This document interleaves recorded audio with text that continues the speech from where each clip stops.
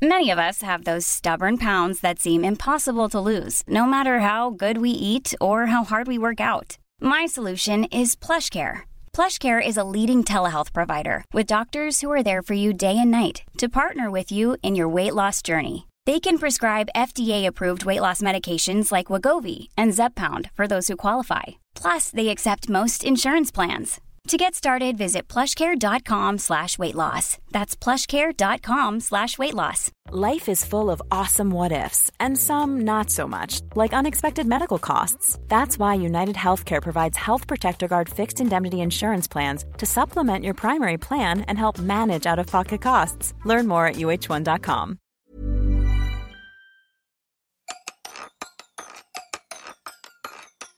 London, Michaelmas term lately over. London? Okay, you know where you are. A radical transformation. Very radical transformation. People are morally outraged with what's going on. I got very excited this week. Seemed reasonable, didn't it? As soon as you scratch the surface, you realise gore happened all across London. Every open square would have a gallows. Place called the Kittle Hoosey. Saw your Geordie's Grace riding on a goosey. The hell is that? Well, a man is tired of London. He's tired of So life. what was the first thing that caught your eye? The South has an overstuffed walrus. It's very important history. A handwritten letter from Charles Dickens. There's a piece of information we're missing here somewhere. You snake through the city, immersing yourself in the sights, sounds, And for the Jewish stories community of the past. who came over in their tens of thousands from Russia, from Poland. We are doing a modern take on Morris dancing. When did he think the second coming was going to happen? Yes, Boris. He wants to put an airport. The tone with which Boris has announced that is fatigue. Yes, the city is always changing. People frequently say to me, won't it be wonderful when it's finished? And I say, no, it'll be dreadful. It'll mean it's dead. Inform and entertain. That's what it's about. London is a modern Babylon. That's very true. Can we have some of the detail here? Hello, it's Friday, January the 4th, 2013. I'm N. Quentin Woolf, and this is Londonist Out Loud, a podcast of news, views and curiosities from London, UK. As ever, you can download the show free on iTunes, hook up on Facebook at Londonist Out Loud, or tweet me at Londonist Sound. Well, we're on Bishopsgate today. We're in the heart of the city of London. Well, that's not even true. We're on the edge of the city of London, and we are at Rocket, which is a very swanky sort of place. It's a restaurant and bar, and very much the sort of place to find Matt Brown, who is the first of my three Londonist guests. Matt Brown is the editor of Londonist, which is, of course, the website about London, and the friendly web-based stablemate of Londonist Out Loud. Matt is utterly obsessed with London and takes any opportunity to explore the city's many facets, from swanky bars like this to the main sewers, occasionally on the same day. You're not going down a sewer today, are you? No, but recently I did do both on the same day. I went down the sewers, got covered in sewage, and then went straight to a trendy sherry bar in King's Cross and got a few funny looks from the customers. That's not the order to do it in, is it? Not at all, no. Beth Parnell-Hopkinson, meanwhile, has been writing for Londonist since 2008. She was in 2011 promoted to contributing editor. She writes about transport politics and general Londony news, as well as being Londonist's unofficial motoring correspondent, and a lot of financial stuff as well coming from you, Beth. I was very much enjoying your series that made sense of the mumbo-jumbo around financial terms and explained what derivatives are and stuff like that. Well, I wrote it because I think there was a lot of discussion in the news at the time about the financial industry, and it struck me that quite a lot of people, it's quite a complex industry, and a lot of people just didn't sort of understand what goes on behind the scenes, so I wanted to sort of try and make that a bit clearer for people. Rachel Holdsworth was born and brought up in Leeds, made a break for the capital at the dawn of the millennium, and now lives in Lewisham. When she's not furiously pounding the keyboard about books, comedy, and anything else that piques her delicate lefty sensibilities, she's one of the poor souls who has to delete racism and swearing from internet comments. That is true, yes, that is how I pay my bills. But how bad does it get? Oh, if I told you how bad it got, everyone would just be really depressed. But I kind of survived by being dead inside. What's the sort of subject that gets the most vitriolic comments? I work on a news site, and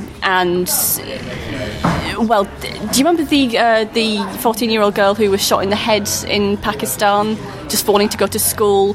Yeah, there was quite a lot of depressing sub-EDL dog whistle comments around that when she came to the UK. That got me quite upset. That must be a lovely way to spend the day.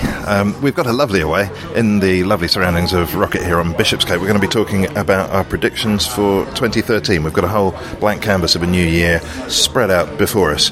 And really, it's just our opportunity to figure out what the hell's going to go on in London, and who better than you guys to suggest what it might be. We've kind of broken things up into subsections, as the news agenda suggests. And here comes our first one. Transport. Okay, transport. Loads to say here. We should probably start with 150 years of the tube. That's right. 150 years ago, the very first tube train ran from Baker Street to Farringdon. And actually, the pedants will note I said tube there. It's actually not a tube line. It's an underground line. It's one of these cut and cover lines where they dug up the road, built a train track and then bridged over it and rebuilt the road above. And these were plied with steam trains for the first 40 years or so of the service between Baker Street and Paddington and on round London. And they're going to recreate that for the anniversary. They're going to let people ride around town on steam trains, which I'm particularly looking forward to. Now, one of the few things I know about that idea is that everybody was in open carriages and covered in soot. Is that part of the experience, as far as you know? I don't think so. I think we'll be properly health and safety to death inside carriages this time round.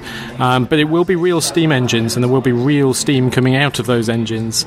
Last year we had some controversy over one of the quiz questions. The quiz question was, what is the oldest tube station in London? And pedantry aside, of course the answer is Baker Street. But how is it possible that one station was the oldest one in London? You know, after years of researching trivia and facts about London that are and aren't true, I've never solved that one. I don't know where you would go. I feel there may be somebody who could email us at the start of this new year to let us know about that. What else is going on tube-wise in 2013? Well, the tube, there's still the consultations about the Northern Line extension to, was it Nine Elms, Battersea and Nine Elms? Yes, Battersea is going to be the new terminus at the southern end, and also Nine Elms will be a brand new station on that little section. Well, we should probably say a bit about what's happening in Battersea more generally this year, shouldn't we? I saw somebody in the news saying that Nine Elms is currently a transport no man's land, and they were quite looking forward to getting the Northern Line extension. Ah, that's great. Now, why are they getting it, though? What's the story behind the story? That's where they're building the new American embassy, isn't it? They're massive. It's going to be a massive cube with a moat around it. The designs, they look kind of cool, but a moat, it's quite medieval. It's pretty much, if those who've watched Star Trek, it's like a Borg cube surrounded by a medieval moat. So it looks to the future and the past, which maybe the people of America would see themselves as doing. So I think it's quite appropriate in that sense. Is this in the bag, though? Is the Northern Line definitely going down there, or what's needed to know whether this is going to happen? I think it is going. The TfL are doing a consultation, but I mean it's a done deal. The funding is secured. Yeah, the funding is secured, unlike a lot of other projects that TfL are mooting. I think they're just basically consulting on the disruption that's going to happen while they're building it. But yeah, I think it's going to happen. Yeah, I think it's just a case of waiting for it to be built now. You mentioned other projects that are underway, and of course we've got some other rail projects that are ticking over, not going to be done for another couple of years yet, but what's likely to be happening in this year, 2013? Well, Crossrail is going to dominate the sort of ongoing side of things. That's although it's not going to be ready till 2018, maybe 19, there will be signs over the next year. Indeed, Canary Wharf, they've already built the station box there, and then frantically building a shopping centre on top of it so that can open in 2014, 2015 and bring some money into the Canary Wharf estate. I thought they already had a shopping centre there. Yeah, but it's not quite big enough. If you've ever been shopping there, it's very small kind of boutique shops and very few larger department store type things. Crossrail, of course, has been throwing up some very interesting finds, and they've been exhibiting their excavations and the fruits of those. Are they still in the destructive phase now? Is there more controversy around things getting knocked down and dug under? I think the worst of it's over, or the best of it if you're an archaeologist. There are still a few sites, I think out to the east especially, where they could still find things, and they may have to knock a few things down.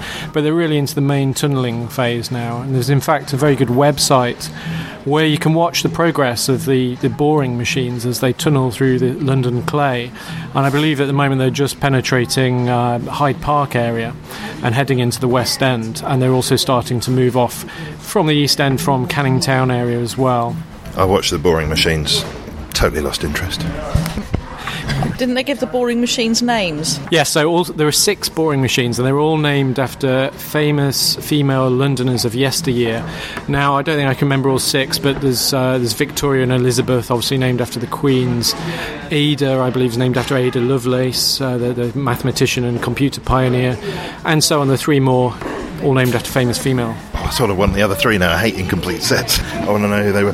What other transport... Oh, well, we should say something about Boris's pet project, shouldn't we? Tracy Island. Oh, sorry, Boris Island. Yes, Tracy Island. Let's be having you. Yeah, well, I think anybody who's been following the news in London for the last... ever since Boris got into power, really. His estuary airport idea, which he's very keen on and intent on pursuing, but it's been thrown out on a number of occasions by various people, and I think it's just generally being an unrealistic proposition, but we think that will probably raise its head again. Yes, it does keep going up again. What's going to happen apart from it raising its head, though? Is anybody going to approve it or move it forward in any way? No, not in 2013. There's a City Hall Commission investigation. They're looking into aviation. Everything other than expanding Heathrow, which basically says it's kind of the City Hall for saying, yes, we know what we want to do, but we're going to pretend that we're looking into it properly. That's going to report before the government's commission that's happening, but that in itself isn't going to report before 2015, I think. So, yeah, basically we're looking forward to, I say looking forward, we're expecting, with everyone's head on the desk going, oh, not again, just a couple more years of everyone rowing about whether we expand Heathrow, whether we build it in the estuary and kill a load of birds, whether we link Heathrow and Gatwick, whether we expand Stansted. I actually don't know what I think about this. There seems to be pros and cons for everything. Do you agree with the basic principle that we need more air capacity? Probably. Yeah, air capacity does seem to be growing, although the need for air capacity does seem to be growing. But then we're also getting bigger aeroplanes, which can carry more people. So, like I said, there's pros and cons for everything. It's one of those things, it's quite unusual for me to not have an opinion on something. There was a lovely far-away look that came into your eye when you said that told me of sort of... it was like somebody remembering horror, really. The UK is already quite well served in terms of airports, particularly in the southeast, where we've got London Southend, London Stansted, London Luton, London Gatwick, London Heathrow, and any other number of London airports. So I do question how much need there is for further expansion, particularly in the southeast. I'll be looking to the American Embassy and their futuristic Borg cube to also invent teleportation and then get rid of the need for air travel. But someone told me an interesting thing recently about the Boris Island concept, which I wasn't aware of, and I don't know if it's true, is that as plans stand, when planes were going around in the air waiting to land, they'd be penetrating Schiphol Airport's airspace. And this is one of the busiest airports in the world. So that would be a major problem, like shifting the air patterns to make room for those. Up until this point, I've been sincerely worried about bird strike, but it seems as though that was a rather minor fear. Plane strike would be the main fear, I think. What about the other big project that Boris successfully erected and has seen woeful returns on, I suspect? The cable car. Yes, the cable car that opened just before the Olympics. It did very well during the Olympics because it's linking... Well, it's basically the O2 to XL, so 2 Olympic venues. So obviously people were shuttling between the 2. But since the Olympics, ridership has dropped right off. Ridership? Ridership, yes. I'm not quite sure what else you call passenger-ship, ridership. No, passenger-ship is a thing. That's very true. Yeah, they've got numbers for the number of people who are using it on the regular pass. You can buy a commuter pass. I think it's something like 12 whole people a day, but I couldn't be exactly sure on that. I have a friend who passes the cable car every day on his cycle ride to work, and he does tweet a daily ridership estimate of like when he's passing about 9 o'clock in the morning, and it's generally 0 people. In defence of the cable car, we've heard about its shortcomings and its lower passenger numbers. TfL's official communications on this are that they were investing in the future and building for the future. At the moment, the Greenwich Peninsula is not too well populated. There's a college there's an entertainment venue there, but not so much residential. That will change as the years go on and Greenwich Peninsula gets more of a residential population, and also the other side of the docks, in the Royal Docks, that should also increase. So maybe in 3 years' time it will have a customer base. And also, quite a lot of people still don't know it exists. So there you go, if you didn't know it exists, go ride the cable car, it's there. And there's definitely a seat. There is definitely a seat. What else have we got going on in 2013? We should probably say something about the Boris bikes. Usage has been, well, people have been challenging whether they're used sufficiently, and also they're heading south, aren't they? Yes, the Boris bike continues its inexorable hegemony across the city. Southwards is its next destination. I think this is somewhere in the first third of the year, although I can't quite be sure. I mean, I've only used Boris bikes 4 or 5 times myself, and I'm put off by the sheer difficulty of hiring them, having to put your card in the machine twice and tapping all the numbers. And I've actually timed myself, and the quickest I've been able to do it, even knowing what I'm doing, is about 1 minute 20 seconds to hire a bike. That needs to be changed before these are used by many, many, many people, I think. You're south of the river, aren't you, Rachel? I am, but the wrong side of the river for the Boris bikes. It's all south-west London that's getting them. I live in Lewisham. It's not coming to Greenwich, Southwark, Lewisham, which strikes me as odd because I think Greenwich would be the perfect place for a Boris bike. Although you're lucky, because if rumours are to be believed, then the cable car is in fact going to stretch down way past you. Yes, there was one of the more bizarre discussions at Mayor's Question Time a couple of months ago. One of the Conservative Assembly members in South London was suggesting that there could be a cable car built down to Bromley. I don't know if he was genuinely suggesting it could be stretched from Greenwich down to Bromley, but definitely hopping down Bromley High Street.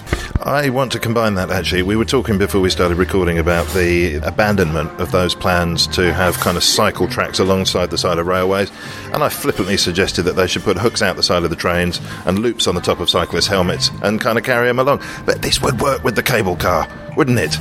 Get the loop on the top, cable car comes low enough, little hook, whoop, up you go like a duck in a funfair. That'd work, I think. If you had a long enough string on the cable car, they could also do kind of like a water skiing thing across the Thames. I'm like, this must appeal to you, surely, Matt. This is the future knocking on the door. Yeah, it's a ridiculous, wonderful, humorous future. It has no place in a serious transport strategy. Which brings us perfectly onto electric cars. I wouldn't go that far. I think electric cars, the time is yet to come. I think that'd be a wonderful thing if we could make that happen. Although, of course, you've got to generate the electricity in non-polluting ways as well to make it a whole efficient system. Are we going there with electric cars? Do you believe that would this be a sound prediction for 2013? We will see electric cars being more widely used? I think we may see them being slightly more widely used. I don't think we're going to see a revolution. It's not going to happen suddenly. It's going to be something that happens over a long period of time as the costs drop, because, as Matt says, the costs of electric motoring is still very high and out of the reach of a lot of people that would probably go down that route. Yeah, the cars themselves are pretty pricey. Yes, they are, yeah. So like 16 grand for a Leaf or something like that? Something along those lines, yeah. You've also got the fact in London, charging might be a problem because a lot of people live in apartments and blocks, and so they don't necessarily have a garage where they can plug the car in. So they'd be relying on public charging points, which would be in a high premium and difficult to get if there are thousands of apartments competing for them. Whereas, of course, if you had something that were tall enough to come past your window in the tower, like, say, a cable car. Yes, a cable car. I'm sorry, I'm just loving the idea of just hooking onto a cable car and go sailing down to Bromley. Boris is talking about expanding the number of charging points that are available in London. Again, I can't remember the numbers off the top of my head, but he has installed some, and he definitely wants to increase that. I think it's one of his major transport things for electric cars. We've got just one subject left to tick off our list here, which is the imminent collapse of all the flyovers in London, which seems to have been heralded by the problems, structurally speaking, with the Hammersmith flyover. What about the infrastructure in terms of buildings, bridges, flyovers, all that kind of stuff?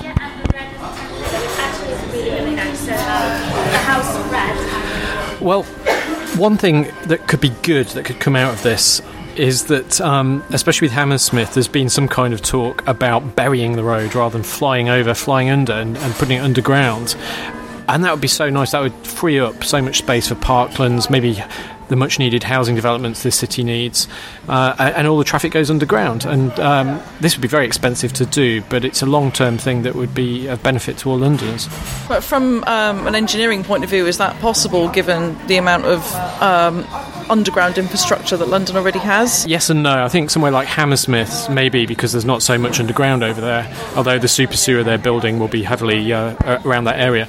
But in central London, yes, you're right, it would be very hard. One area they released plans for just a month or so ago is the Old Street Roundabout. Now, this is it's often jokingly called Silicon Roundabout as the sort of centre of the tech industry in London. But one of the biggest missing pieces in the whole jigsaw is the Old Street Roundabout itself, which is a really sort of grim 60s, 70s, 80s structure which does not reflect the name Silicon Roundabout. It's concrete 1980s roundabout. And they're going to redo that, and hopefully as part of that they'll rework the roundabout and make that a little bit more pedestrian friendly as well. Yes, that's a bit that often gets overlooked in transport discussions, isn't it? Is people on foot, which is quite a significant way to move around in the city. It's time for us to move on to our next subject. Culture. OK, 2013 marks an anniversary of sorts. It's 400 years. Matt Brown, since what happened? Well, take your pick. I can give you two anniversaries that are 400 years old this year. First of all, the original Globe Theatre, of course, associated with Shakespeare and the original sort of players on the South Bank, burnt down 400 years ago this year. Detailed plans haven't yet been announced as to how that's going to be marked or celebrated. I'd imagine there'd be all kinds of interesting things happening on the South Bank there to mark it. Hopefully they won't go too far and do too accurate a reconstruction of that fatal fire. The other anniversary this year is something possibly less well known than the Globe. It's the New River. Not so new anymore. It's also 400 years old this year. And this was a water source that brought in much needed fresh water from Hertfordshire into the centre of London. A guy called Hugh Middleton engineered this thing, and it was opened in September 400 years ago. And actually, as part of the celebrations, a team of intrepid explorers are going to walk from the source of that river to central London, a process of 40 or so miles in September. An interesting event which I'm actually going to take part in. We've drifted a little from theatre. What else have we got going on in Theatreland, though? I think some fairly big names coming into the scene this year. Some massive names. There are so many famous people coming. I've seen some advertisements and gone, wow, these are just some of the biggest names I've seen for ages. Michael Grandage is coming back. He did a season, not last year, the year before, where he got Jude Law and I think Judi Dench, and he's bringing them back again. Judi Dench is going to be with Ben Whishaw, so fans of The Hour and Q should be very happy. Jude Law is going to do Henry V from November next year, which struck me as really odd because Jamie Parker did a really, really good Henry V at the Globe last summer. And Jude Law did Hamlet again in Michael Brandage's previous season. And that was just after David Tennant did Hamlet, which everyone raved about. So it's kind of like Jude Law is constantly following up really famous performances of Shakespeare with something that's not quite as good. He seems a little bit elfin for Henry V to me. Well, I mean, you should have seen Jamie Parker, also not quite the butchest of men, but, you know, managed to get the entire Globe shouting, cry God for Harry, England and St George. Well, actually, he's also bringing Daniel Radcliffe in, so yeah, if you're talking about him having a type, David Williams is going to be playing Bottom in A Midsummer Night's Dream. The same theory. We moved from innuendo to something much more potent there, I think. Beth, you were nodding wildly at some of the choices. Would you watch Jude Law playing Henry V? Yes, if only to see how it turned out. Do you spectate at car crashes as well? Yeah, I don't know. I struggle to see how it would work, to be honest. But yeah, I'm prepared to give the guy a chance. So, you know, if he wants to try it. What about Helen Mirren reprising her role as the Queen? I mean, clearly Helen Mirren is, you know, the Queen in waiting. So yes, I think we can safely say that she'll probably be marvellous. Is that how it works? Have they actually changed the line of succession? No, apparently not. Sorry. Because they have changed the line of succession, haven't they? Haven't they said that women can now... Maybe it's Helen Mirren they've got in mind. Quite possibly. And, you know, I might be held off the tower for this, but I think she makes a better Queen than the Queen. OK, is that actually treason? Does it become treason when we broadcast this? I'm not sure. I mean, I'm not suggesting killing the Queen and replacing with Helen Mirren. OK, now it's treason. Yeah, I'm not suggesting that. Well, last time you had me on here, you got me to read the credits to the podcast out in the Queen's voice. So I think if anyone's touched on treason, that would probably be us. When does it become high treason? How hard have we got to work? I want to see what we've got lined up for you this time. In the style of a Borg Queen this time, please. One thing that you could be doing in 2013 is taking advantage of the offer of audible.co.uk. If you'd like a free digital audiobook and you haven't claimed it yet, well, why not? It's sitting there waiting for you. There's 60,000 digital audiobooks on the Audible service that you can choose from. All you've got to do is sign up for a 30-day free trial of the Audible service, and you will be able to listen to your audiobooks on iPods, iPhones, iPads, compatible phones, MP3 players. You can burn it to a CD, all of that jazz, and it's yours to keep whether you decide to cancel in your trial period or not. And all you need to do to get that free audiobook is to go to www.audible.co.uk/Londonist and click through. And of course, if you've promised yourself that you're going to be doing things literary in the year ahead, well, that's a good start. Well, we're delighted today to be here in Rocket. I'm with Fabrizio Benice, who is the general manager here at Rocket. Who's the dog? It's just a kind of our part of design. Actually on our business cards and menus, we have a dog logo, so I do believe it's coming together with the new our branch. Yes, I've seen this. So you've not been here a terribly long time. Just at the start of last year, you opened up in 2012. That's correct, yeah, beginning of 2012. And how's it gone? I imagine that you've got a very particular sort of customer here. You're in the City of London, of course, a lot of bankers and businesses going on around here. Actually, we have another 3 branches in London and one in Nottingham, and here kind of we have in city business people and more weekend mixed shortage crowd. So it's like very kind of different customers we have during the week and weekends as well.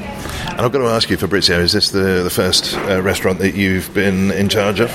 No, actually last year I'm in charge in Rocket Mayfair. I was deputy manager there, and I'm being promoted here to open new site. So it was absolutely very interesting challenge for me to open new site, to create new our customers, relationship with the customers, and to build all these things. So actually I was all my 100% here. So that must have been a pretty stressful and exciting 2012 for you. It's more actually exciting than stressful, It's a nice stressful thing. So I just every second, every minute enjoy this. So it's the most important thing, with the passion, the building like my baby here. So tell me about some of the steps along the way there. What sort of things did you have to get in place, and what sort of challenges did you face? Right, the first thing what happened here is that choosing actually a furniture, the type of glasses we're gonna have, menu, cocktails, all cocktail lists what I create myself with the help of bartenders, and the all style how we're gonna do here is all I've done it with my deputy and assistant managers as well. Oh, well, so this is all your brain, what we're seeing here as we look around the room? Yeah, I would say all mine, but like I had lots of support from the operation manager, from the owner as well, and with a big help and some migration here is what it is. What have you learnt about this area of London? About this area of London, actually, when I used to work in Mayfair, so it's pretty different. It's a little bit more, I would say, and business people and posh people, if you could say it like this. But here it's like more a corporate business and the mixed crowd with the East London shortage, funky, more different kind of people. So it's a new experience and a new challenge here, and it's slightly different type of customers, way they behave, what we drink, actually what we eat, and different things. So I'm getting experience every single day. Some new thing, I'll find new stuff.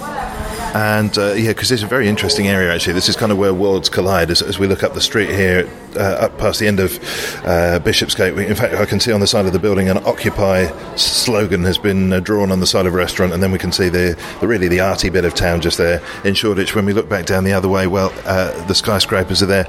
We can see some of the towers that have just been completed further down Bishopsgate. So yeah, you're really on the boundary here. Yes, I do believe so. We're on the edge of Shoreditch in the city, so I think maybe it's pretty interesting location. I reckon about 10 doors further that way and you couldn't have the dog up there. It would be an entirely different vibe. I do agree, absolutely. What about 2013? We've got the year ahead of us now. What are your predictions and hopes for 2013, besides of course doing fantastically well here at Rocket?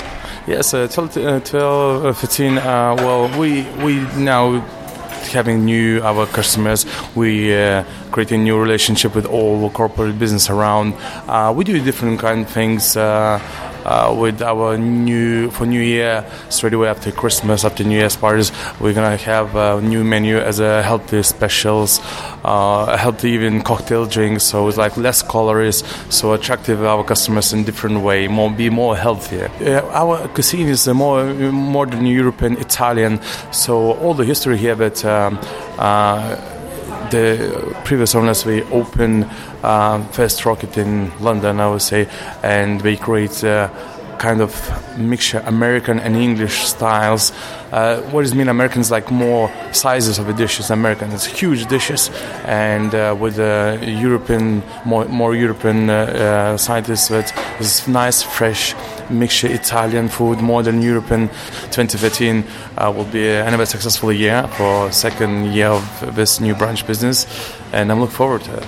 And your customers will be healthier because of your new healthy options. And what's the website for Rocket? Oh, it's www.rocketrestaurants.co.uk, and you can see all our 4 sites, 3 in London and 1 in Nottingham. Fabrizio Bennis, thanks so much. Thank you very much for that. Let's move on to our next area of discussion. The built environment. Beth Parnell Hopkinson, an architect and a construction company, have to factor in many things as they're putting up new housing. One of them is not letting the river arrive in the front room of people's houses. Well, with all the floods we've been having recently, the question has arisen again of whether or not we should be building on floodplains and how much our current housing crisis outweighs the requirement to build on floodplains. Obviously, one of the biggest issues is around insurance. There's a deal that the government had in place with the insurance companies which runs out next year, which could mean that people who live in floodplains won't be able to get insurance, which obviously renders their properties unsaleable. How many people is that likely to affect? How many people are living in flood-prone areas? If I remember right, I think in the whole of the UK, I think it's somewhere around 200,000. Though there's probably, given the Thames and its low-lyingness, London probably has a fair proportion of those. Okay, so what's going to happen there then? Once they can't get insurance on their home, then what do they do? I don't know, to be perfectly honest. So it sounds like a serious crisis, doesn't it? I mean, these people are going to either they've got to stay there and they can't ever move out, or they've got to find somewhere else. And the exact problem is the lack of housing. Yes, yeah. Obviously, it has quite severe implications in terms of lack of shortage of housing. The capital is already severely short of housing anyway. So, yeah, the question is whether or not we should be building on the floodplains and, how it affects the long-term housing crisis in the capital.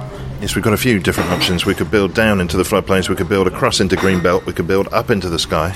Well, just on the floodplain issue again, I think not only is it an insurance problem, it's a mortgage problem. I think lenders are going to be reluctant to lend mortgages to people who want to buy houses on floodplains, so therefore developers won't build on floodplains because no one's going to be able to buy them except people who've got cash in hand. So I don't know if that's necessarily going to be a problem. Well, that's no bad thing. If they're not building their houses in the first place, that's fine, isn't it? That's just common sense. But it's the people who are already on there, they've got the problem by the sense. Yeah, so, quite right. I think the people do take these risks, so it's a gamble, really, to buy houses in these sort of areas. I mean, you could have a really, really nice house for maybe a little bit less money, and it might flood once every 10 years. Maybe that's a risk you're prepared to take, and you just have to change your furniture every 10 years. I like your insouciant calm. What about the bigger buildings, the bigger construction projects going on around town in 2013? Well, there's all sorts going on. I mean, there's on residential side and the commercial side. In the city and in Southwark, you continue to see buildings going up very tall. The Shard Viewing Gallery is opening in February. The Walkie Talkie building, which is one of my personal favourites and most hated buildings as well at the same time, also will sort of complete next year. And also the Cheese Grater building. Why does the walkie-talkie provoke such animosity? Well, it's such an unusual shape. It's a novel, different thing, and novelty in the built environment always provokes strong reactions on both sides. This has the redeeming feature that it has what they call a sky garden at the top, which would be like a public park or private public park, where anybody can go, and actually for free, they're not charging, unlike the Shard, and be surrounded by lovely trees and bushes and even some mature trees, and overlooking the Thames towards the Shard. And this will be from 2014, but the building will be complete next year.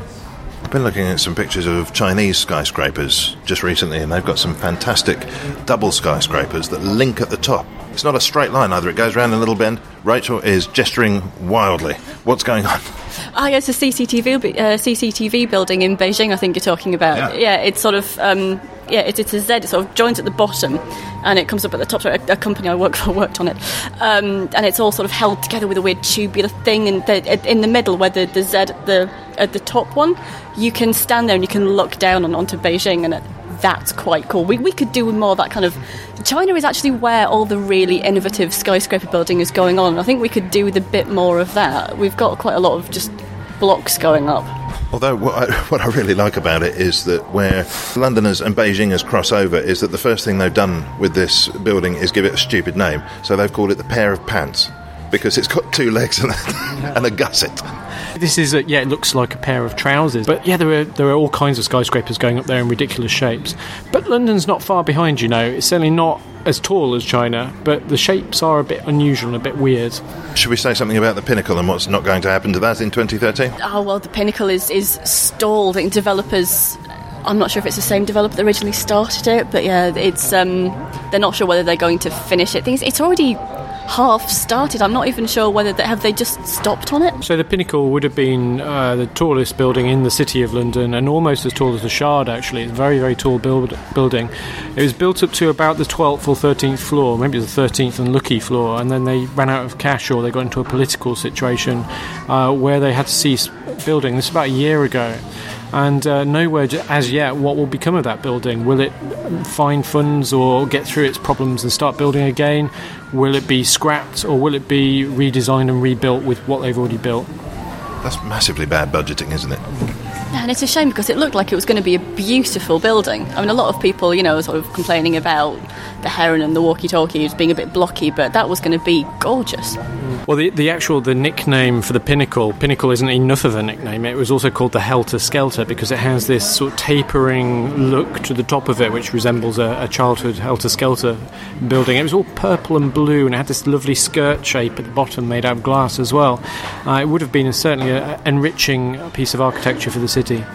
Should we say something about King's Cross? Yeah, so King's Cross has had this horrible green out structure for the past 30 years, and it's a place you used to wait for trains, and you used to come off the train, and there'd be thousands of people there waiting in line to get on their trains. And of course recently they opened this new concourse to the west of the station, this glorious half dome shaped thing with glass panels in the roof, far more capacious and beautiful than the temporary structure out the front.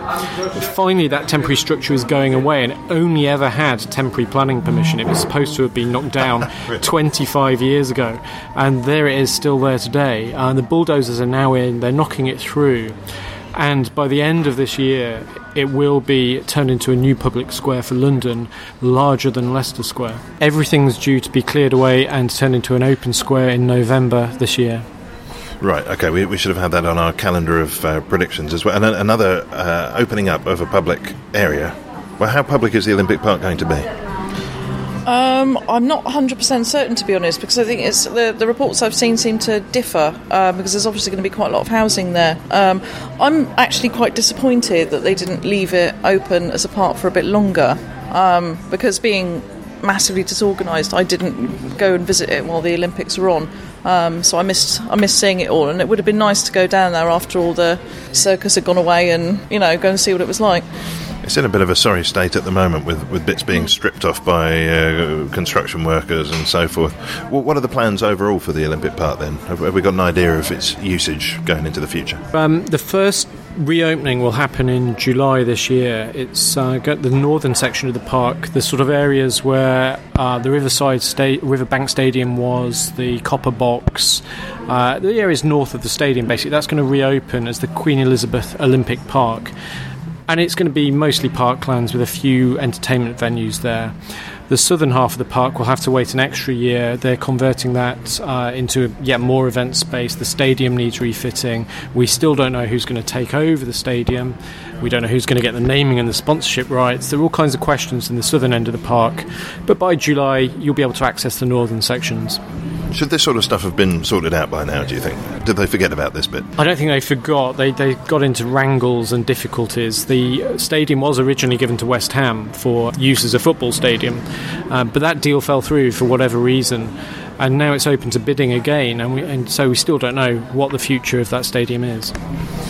Well, the gloom that's crept into your voice tells me it's time to move to our next subject, and what could be cheerier than... politics. Rachel Holdsworth. Oh, one of the big things that's going to happen next year is there's going to be closures of some A&E departments. I think that's fairly inevitable. North West London is going to see 4 of their A&Es closing, and I hadn't actually realised the impact of this. There's 9 hospitals in the North West London Trust, and the 4 A&Es that, well, I say closing, they're being downgraded to urgent care centres. So if you've got a broken bone or a fever, you can still go to theirs, but if you're dying, go somewhere else. And the 4 that are closing are in the centre of this area, so you can kind of draw 2 concentric rings of the 9 hospitals. The outer ones are all fine, the inner ones are going to be downgraded. So if you're having a car accident in Acton, you are going to have to travel a hell of a lot longer to get to a proper A&E department. Can you imagine living in Acton and, I don't know, you've got a dicky ticker or something? You must be feeling a little bit twitchy now. Ealing in particular is very unhappy. There's, in fact, Ealing booted out their assembly member, their Conservative assembly member, in favour of an NHS doctor who was standing for Labour, who was campaigning almost exclusively on saving Ealing Hospital, their A&E, and it looks like he's not going to be able to. It looks like it's pretty much a done deal. But yeah, they are so cross, as are the people in Lewisham, who found out a couple of months ago that their A&E is going to be downgraded to pay for the failures of the South London Health Trust, which Lewisham isn't even a part of. And we've got similar compromises and cuts being made in how the police operate. We could start in Hampstead and then move across to some of the wilder policing schemes that we've got going on. What about Hampstead? Hampstead is one of the stations police stations that's slated for closure. We don't need it anymore. The crime's been sorted, basically. Oh, yeah, there's absolutely no crime in Hampstead. I mean, who would want to, do any burglaries in Hampstead? There's nothing to steal there. It's all fine. £500 million has to be cut from the Med budget. I don't know. But I think it is £500 million. And the police are looking to save that by closing a load of police stations and moving some of the services, so the front counter services, into places like supermarkets and coffee shops. Matt Brown. You're willing to give this a go, aren't you? How are we going to do this? Okay, I'll be the victim of crime. Matt, you can be the good cop, as befits you, and Rachel, definitely the bad cop. Beth, what role are you taking in all this? A coffee shop punter? Well, I'll be an innocent bystander. Okay, you ready for this? I'd like to report a crime, please. Hello. What's all this then? You're a bit odd. I'm going to talk to the bad cop instead. I'd like to report a crime, please. Yeah, sorry, mate. There's nothing, just coffee going on here. This isn't going very well so far. Do you know where I could get a latte? Did you say a ladder or a latte? Sorry, You're not supposed to be assisting the crime. Would you like a cappuccino? Oh dear. It's a punning police officer. Hello, I'd like to report a crime, please. Oh dear, sir. What seems to be the problem? I've just been beaten up in the street. Well, you could try Cafe Nero across the road. We only deal with burglaries in this branch. Well, there we go. I think that's conclusive evidence that that's not going to work at all. But you, in all seriousness, though, you are willing to give this idea a shot, I think. Yeah, I think I've not thought through what the implications are, and I've not heard of anyone else ever trying this before. Who knows? It might work really well, because I think sometimes the police do have this problem. Certain sectors of society see the police as an enemy, and maybe if they are in very, very public places, maybe it will help that position somewhat. I don't know. Yeah, there is that argument, bringing the police more to the people, but equally, if you've had something quite personal happen to you, if you've been the victim maybe of a sexual assault, you're not going to want to talk about it in the middle of Tesco. Well, you say that. You do hear people talking about that sort of stuff in Tesco's off their own bat, don't you? When you sit in Starbucks and, a bunch of mums with their pushchairs, you can pick up all sorts of scandal. What depends what sort of Tesco's you go to. Well, there are grades. Well, 5 salacious articles of gossip or fewer. No, we need to move it on. Boris, let's have some Boris. Boris Johnson. Because we've got no election this year. And what is it, 2015, the next one? 2016, that's going to be the next mayoral and London Assembly election. But we reckon the people who are thinking about standing for mayor in 2016 will have to start throwing their hats in the ring sometime next year, to really get themselves taken seriously. I think Ken Livingstone was nominated for the candidate in 2012, in 2010. So whoever is thinking about standing for Labour, at least, is going to have to pull the finger out, frankly. Are we expecting there to be celebrity mayoral candidates coming along here? I think that perhaps we should do like an X Factor type audition for London Mayor, and then all the candidates need to get up and perform a song of some description, and then everybody can judge on how well they think they did, and that's the basis on which London Mayor is. Well, how well do they perform on a zip wire? Yeah, also, if they're going to be singing, we should probably be grateful that Ken Livingstone's not standing again. Christian Woolmer, Matt, you're suggesting as a candidate? He's a transport commentator, a very well thought of, very intelligent man who has written many books about London, mostly about the transport system, and he is a bit sick of the current silly situation in City Hall where it is kind of dominated by personality and not politics, and he wants to address that and has some sensible ideas for the future. What do we think of the odds of Boris standing again, even though he said that he won't?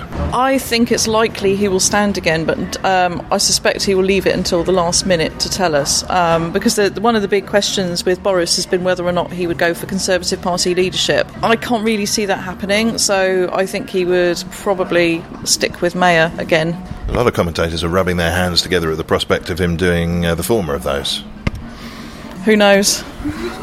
Well, there's talk around City Hall that in the Tory party, the London Tory party, are putting James Cleverly, who's currently the head of the London Fire and Emergency Planning Service. I've not gotten that right name, but yeah, the Fire Brigade Board, basically.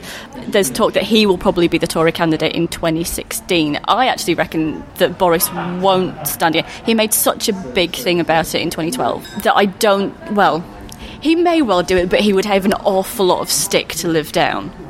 Well, he must be used to that, surely. But I think he's not unknown to play these kind of games, and I wouldn't be surprised if he did just go ahead and do it.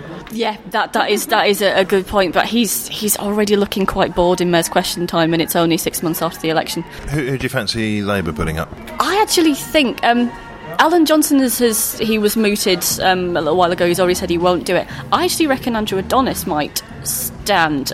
Lord Adonis, I think he was a transport minister in the previous administration. He's been piping up occasionally about London transport issues. He's very well regarded in terms of transport, probably is just as highly as Christian Woolmer, but he's got a higher political standing, and he's already a member of the Labour Party, which I'm not sure Christian Woolmer is. I think he'll probably stand a better chance of getting nominated, but as it stands, Andrew Adonis has not put himself forward, so it's all still rumour and speculation. I think with your ability to mediate a dispute and a debate, I think N. Quentin Woolf should go for mayor. I'd be following in the footsteps of Nick Ferrari if I were to do that. And look what happened to him. And of course there's always Eddie Izzard, the perennial Eddie Izzard rumour, but my money is on Izzard for 2020. Oh, he did give a precise date as well, didn't he, when he was going to stand? I just remember him saying that he'd want to let his acting career run his course first, but yeah, I reckon Izzard for 2020. Let's keep moving, and we've got various London things to talk about. Yes, let's get into predictions for the miscellanea that may befall London in 2013. We've already had the suggestion of a Bromley cable car, which I think is a terrifically good idea. What about renaming the Shard? Why are we renaming the Shard, Matt? Well, I've just got this hunch that every other building in London seems to be named after a salad item. You've got the gherkin, of course, you've got the cheese grater. So I think the Shard should rename as the Chard, C-H-E-R-D. It's tough to argue with. What about you mentioned the gallery that's going to be opening there. What's that all about? Yeah, so from February onwards, any member of the public can go up to I think it's the 68th floor of the Shard. It's one of the highest viewing platforms in Europe. The very top floor, the 72nd, I think it is open to the elements. You can be rained on up there. You can feel the wind flowing through your hair. And I think it's even higher. Flowing through your ears. yeah. And I think it's even higher than the top of the Eiffel Tower, so it's an amazing view from up there. I think the powers that be liked the idea of the disabled Olympics, the Paralympics, so much that they've decided to do it every year. every month if they got half a chance. So we're having disability events every year from now on. Yeah, so this was a still sketchily planned out plan to have some kind of disabled competition in the Olympic Park annually, and that's about as much as we know. It was another, I think it was a mayoral gesture towards the end of the Paralympics to make sure that there's some kind of heritage and legacy to the great work that the Paralympics did for disability sports in this country. So this will be in August this year, but we don't yet know many of the details about it. Is that a terrifically cynical move or something that is to be applauded? I think it'd be a hard heart to describe that as cynical. I think it's only got to be good that the more, especially young people who are afflicted in ways that maybe others aren't, who have maybe got low self-esteem, things like this can draw them out and help them and bring them on and get them into something that they can make a positive contribution to their own life and to society in general. What else for 2013, Beth Parnell-Hopkinson? Well, seeing as Boris has already kicked off his world tour by going to India, I think that next on the list is going to be China, and I think he's going to be challenging the Chinese to a ping pong match, or whiff-waff, as he prefers to call it. Yes, that's quite a challenge. How do you think he'll get on? I think he'll lose dismally. More broadly, what about his endeavours on the global stage? People are really starting to take notice. I get the impression people know who he is now, for better or for worse. What's he up to? What's the game plan here? Because if you think he's going to become mayor again, or going to stand for mayor again, then that suggests he's not doing this to cement a prime ministership. Well, he certainly seems very keen on promoting his himself globally. There's a section on City Hall website, for example, which goes, which explains about the various projects that he wants to undertake, and that he wants to I don't know, I suppose improve awareness of the Boris brand. And I'm guessing that this visit to India that he did recently was to try and build business links between India and Britain, and I suspect that the same thing is going to be coming up with other countries, in next year, perhaps going forward. Rachel Holdsworth, what does 2013 hold for you? For me, I think, going the other end of London, for me personally, it's Barnet. I think Barnet is going to be a major flashpoint for London.